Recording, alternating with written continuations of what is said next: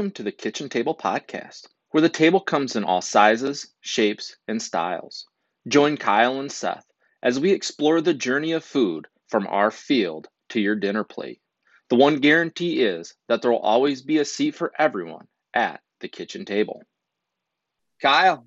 Good to see you, Seth. Can't wait. I'm so excited for our guest today. We're in our harvest series, and this is a little different harvest topic than I'm used to, but I'm very excited to hear about it from our guest, Alan Robinette. Well, Alan Robinette, it's always my pleasure to be able to speak to you and with you about agriculture and what it means to you in your area, and certainly some of the incredible experiences that individuals are allowed to have on your ag tourism place right just north of Grand Rapids, Michigan. I was looking at your website a little earlier. It looks like Robinette's was founded way back in 1911, so a centennial farm, and then also has been doing the ag tourism aspect of it since about the early 70s. And Alan, you and I go back quite a ways, and we've been friends for quite a few years, and certainly want to welcome you to the Kitchen Table Podcast. And would you mind telling us a few things about yourself? Absolutely. I'm happy to be here. I grow apples, peaches, and cherries in Grand Rapids, Michigan.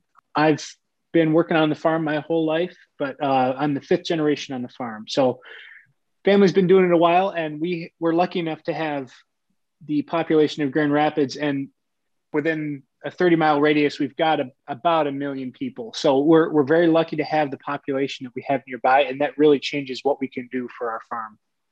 Alan, one of the ways that we like to start our podcast is talking about agriculture in your area. Give me one word to sum up agriculture in your area, and then go into a little bit of details to why you chose that word. Ooh, I'd say scarce. So the reason I picked that word is as of just about a couple months ago, we're one of the 2 remaining farms, I think, in my entire school district, in the whole area. I think my township, where there's one other farm with us, and he's mostly retired. So it's mostly just us in our area. There's not a lot of room left to grow things. It's all suburbs and cities kind of expanding our way. So I would say scarce. All right, very good. Mr. Lechtenberg, what is the one word that describes agriculture in Nebraska? Well, my word for this week is going to be excited, because we're kind of beyond that right before harvest when we get into corn and beans. And last week we talked a little bit about cattle and weaning. The biggest thing, you kind of have that like scared feeling right before the busyness really gets going, and you're a little bit nervous of how it's going to go. And is every plan in place? Is all the equipment ready? All the people ready? And then once you get into it, there's a sense of excitement. So I think the state of Nebraska's agriculture is excited, and it'll be that way for about a month, I would say. There's always that little bit of harvest fatigue that can kind of set in towards the latter part of October and into November, and on some long years, even into December, some years. What's your word? So if I had to pick one word for this week, last week I had chose the word inspiring. And this week I certainly have to choose the word of eye-opening. And the reason for that is I literally just left the farm about 45 minutes ago, and I was tallying up some of our yields from our cornfields. And so we're right in the heart of corn harvest right now, where it's the process of removing corn from the field and processing it so it can end up in one of the 3,000 products in the grocery stores for our consumers. And so I was in the process of tallying up those yields to see just how that field performed. And we set our all-time record for the highest field average, single field average, certainly not the farm average, but single field average. And it was eye-opening for not only myself, but for my wife who was standing there, and then also for my father-in-law, who just looked at me and goes, wow, that is pretty amazing. And so eye-opening this week. So Alan, to jump right in, kind of touched on a couple of topics that I kind of wanted you to elaborate on. You had mentioned that you have a pretty large population base in and around your neck of the woods. That greater Grand Rapids area is certainly a growing area, probably one of the fastest growing urban areas within the state of Michigan. And then you also mentioned that you are one of only 2 farms that's left in your school district. And I kind of want to jump in and grab some of the history behind Robinette's and how that was started and organized, and then how it is still continued on today. Absolutely. So 110 years ago, my great-great-grandfather purchased the farm. And at the time, it was entirely a peach farm. We have excellent soil for peaches, excellent climate for it. And so that was the moneymaker then, because you couldn't go to peaches don't travel well when you don't have a grocery store. You can't buy peaches from Georgia when you live in Michigan in 1911. So that really was the moneymaker back then. And of course, in the intervening years, we've diversified what we offer to include apples, cherries, and apricots and pears to a lesser extent. But over the course of the last century, we've seen our neighboring farms fall away, and they've been developed. They've turned into houses. And so we're surrounded by the suburbs at this point. So over the years, we had a wholesale farm, just like so many others. But in the late 60s and going into 1970s, my grandfather was looking at things and saying, okay, we're not doing so hot. We're a very small farm, and we can't really support ourselves if we continue as we are.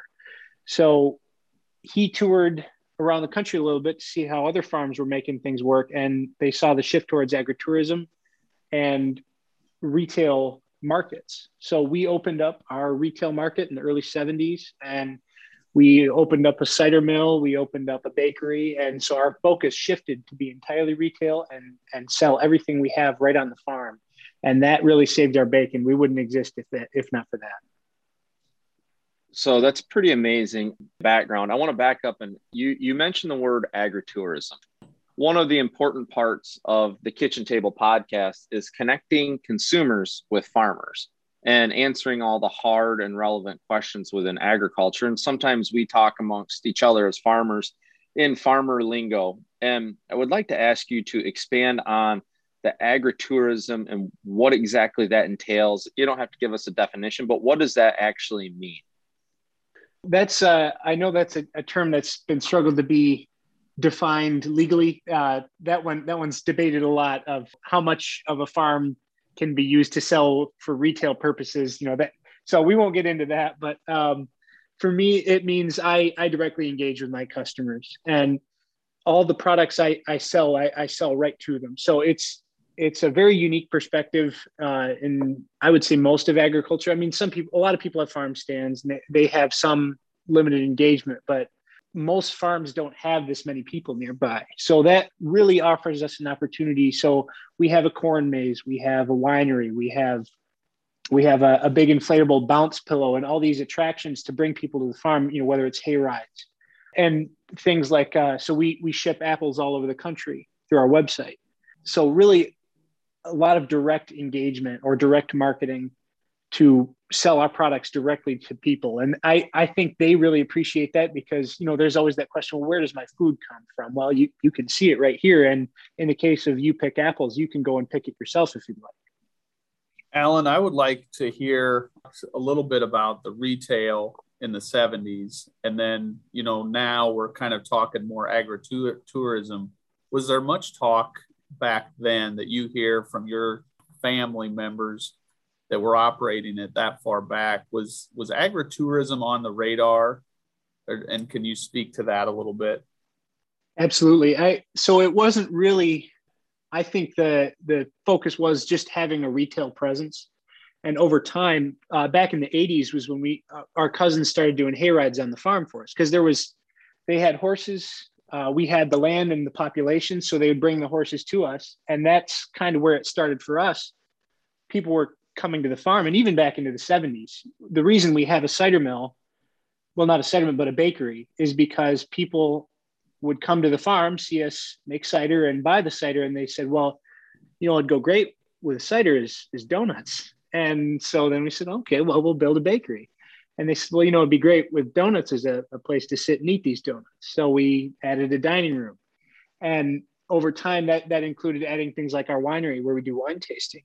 It really comes from interacting with consumers and listening to hear them say, this is what we would like you to provide. This is when we come to this farm, this is kind of what we're looking to do. And so over time, in 2009, we added our corn maze. We've really seen a shift even in the last 10 years of, I want to come to a farm and I want to experience things on a farm. I don't want to just come there and buy things. I want to experience things that I can't get anywhere else.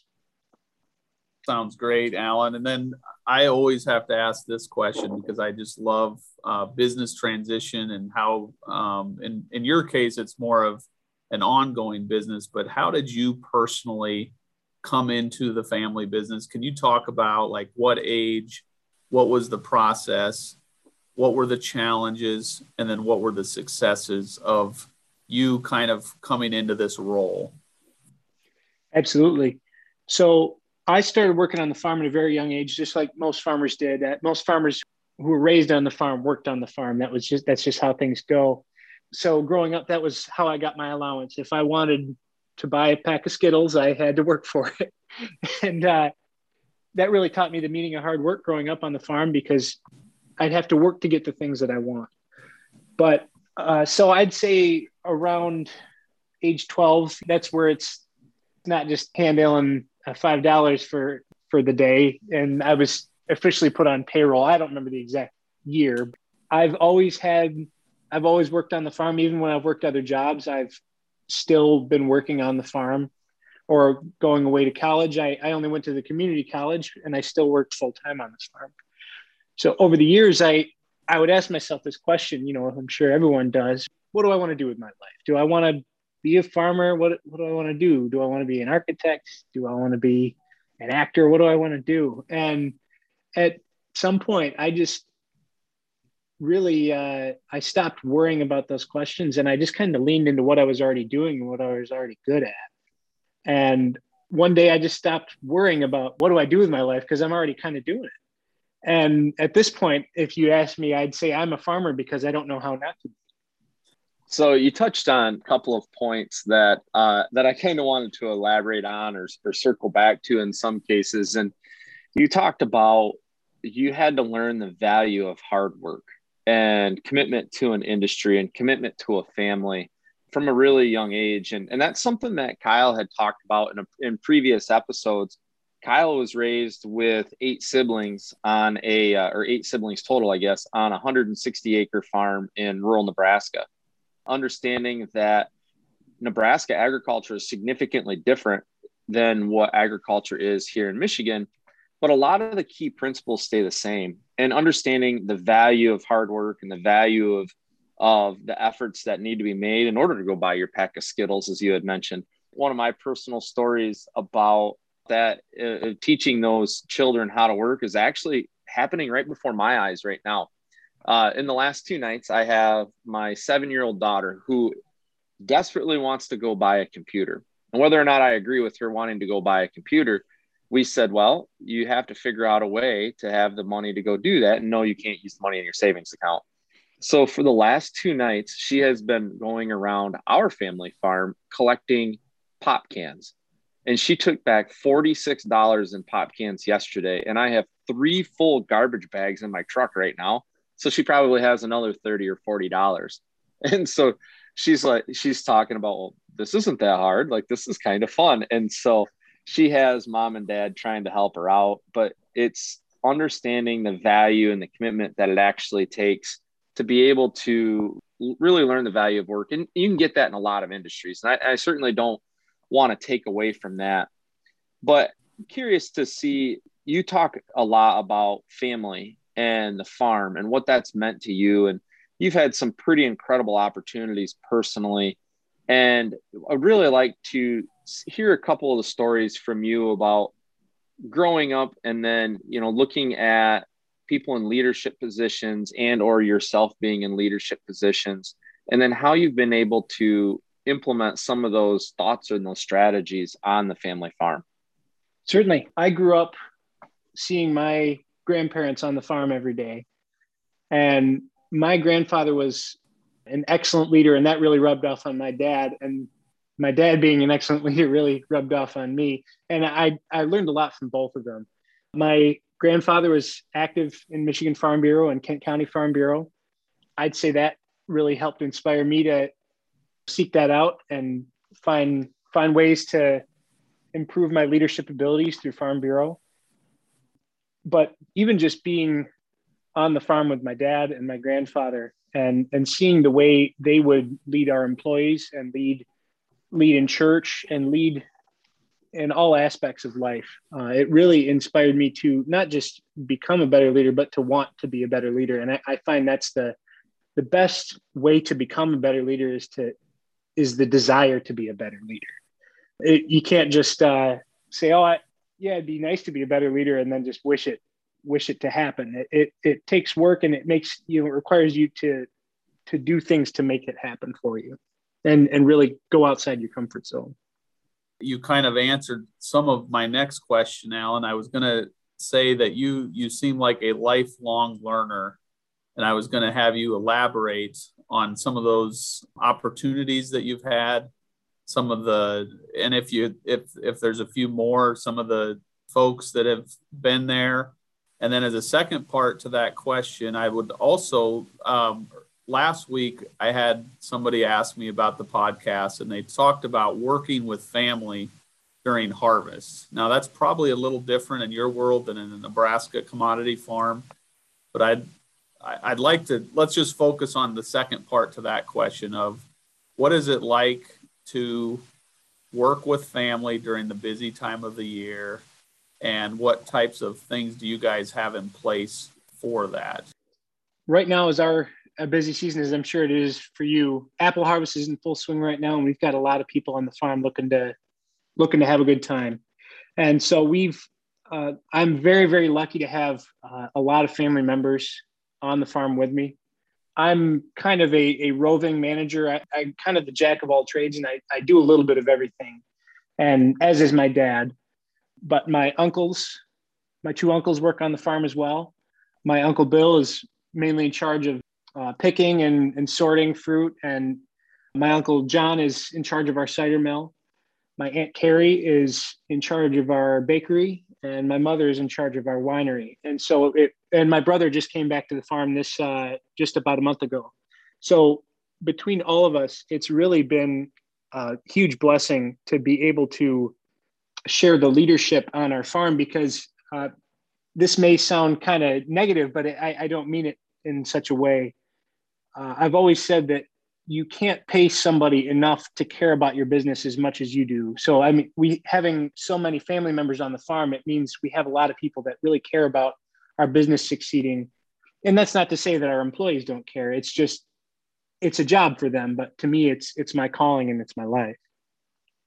You hit on a couple really key points and talking about the role of family, and what an incredible opportunity for you to be able to experience family while working in a business that is at this stage, fourth generation, I believe, to get together, and fifth generation, excuse me. And we talked a little bit about generational type things earlier, and watching those operations grow and to succeed. And I know that our family farm just turned 100 years old last year. And so it's really been pretty amazing to be able to be a part of that for me for the past decade.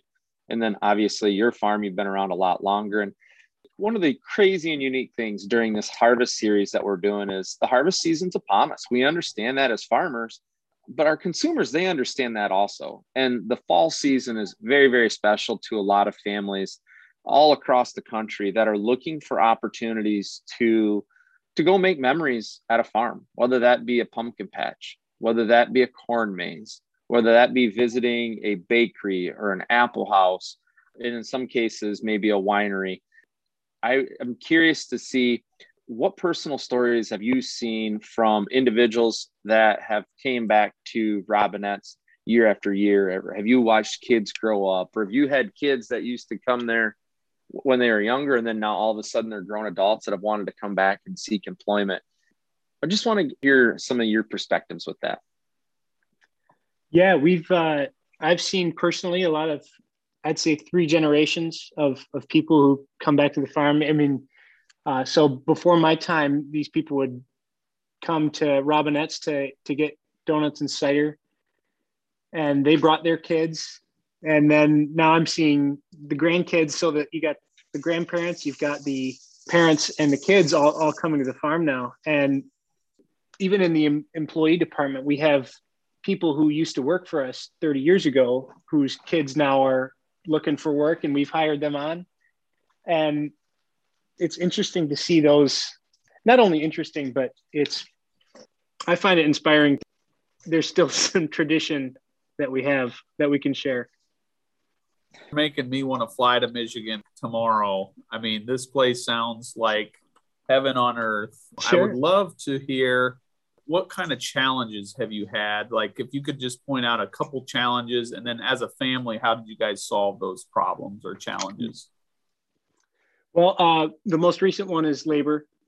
It's just like everyone else. We're having a really hard time finding people to work right now. We're seasonal employers, so it's hard to compete with full-time employment opportunities right now. The people that are looking to work aren't looking to just work for a couple months. They're looking to work for, more than that. And so a place like, even a place like McDonald's can offer more than we can afford to give people. We're seeing businesses offer signing bonuses that we can't afford to match.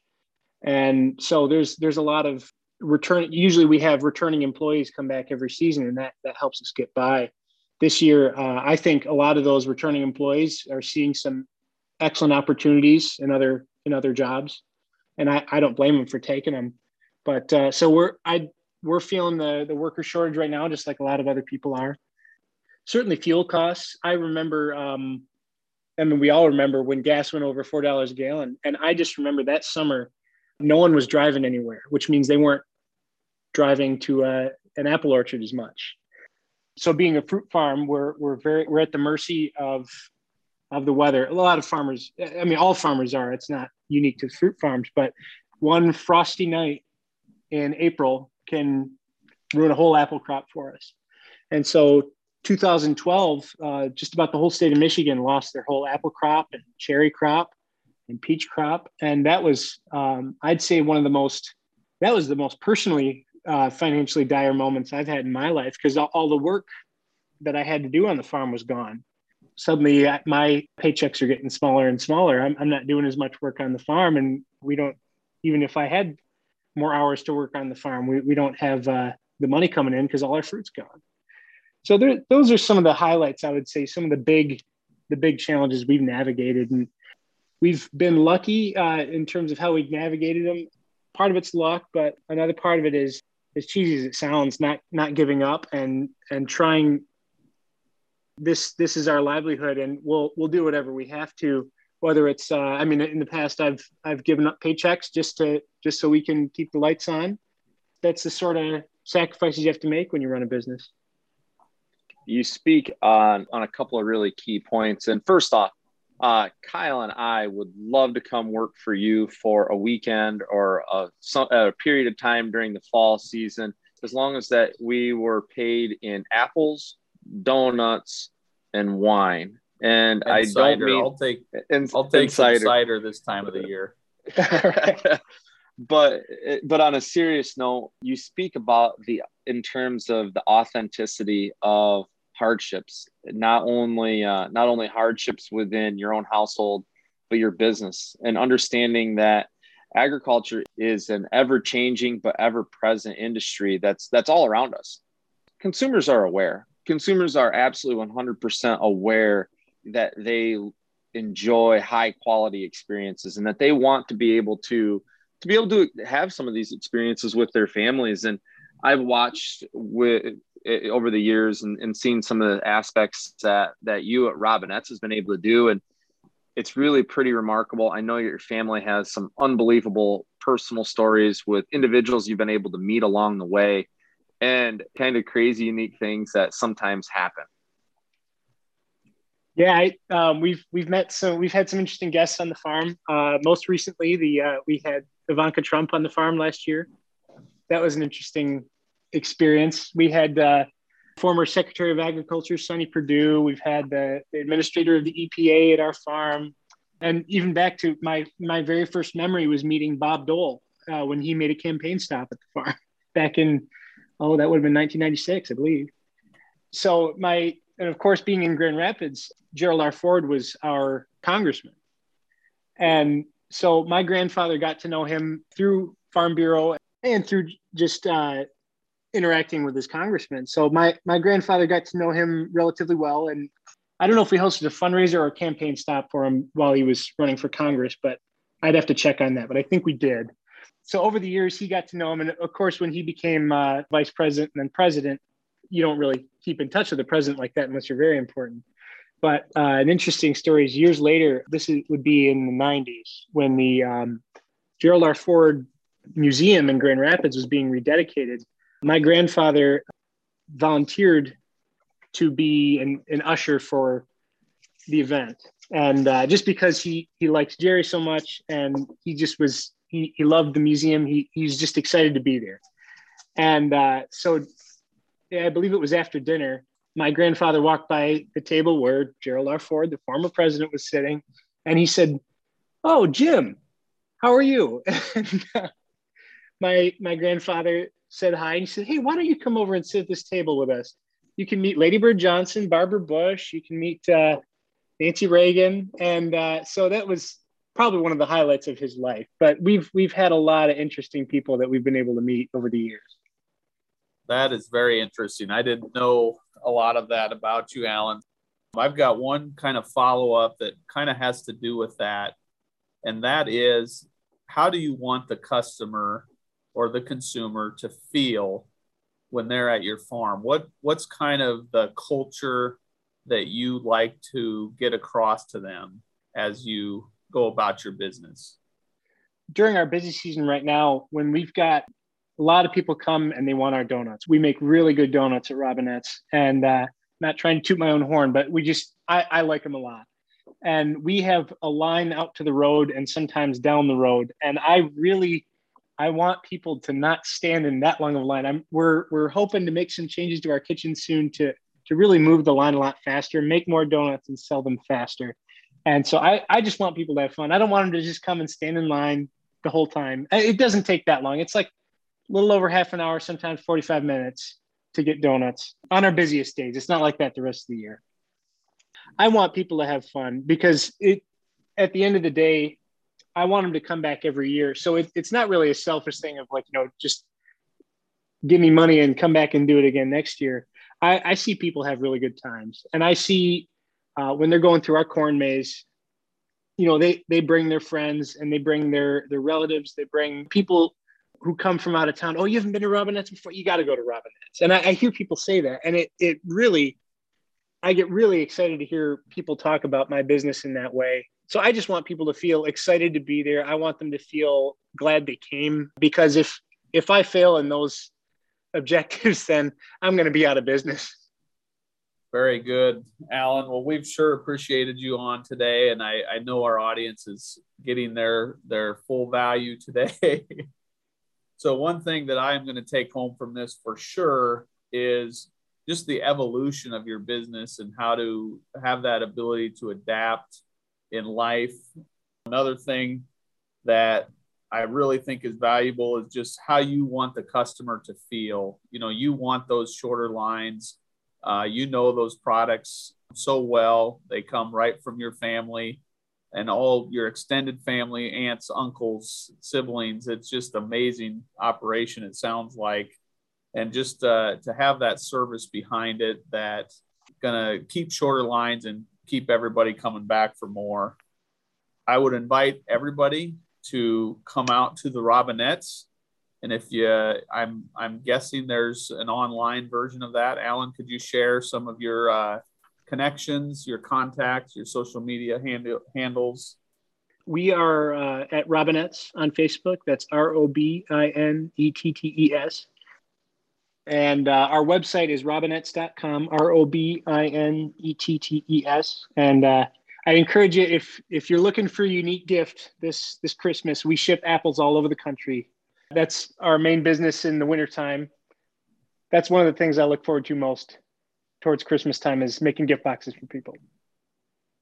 Well, Alan, I certainly want to thank you for joining this episode of the Kitchen Table Podcast, and to be able to share your experiences of having an agritourism location right in the heart of Grand Rapids, Michigan, but then also to encourage families and individuals to go to a tourism location that's located on a farm, wherever they may be within the United States.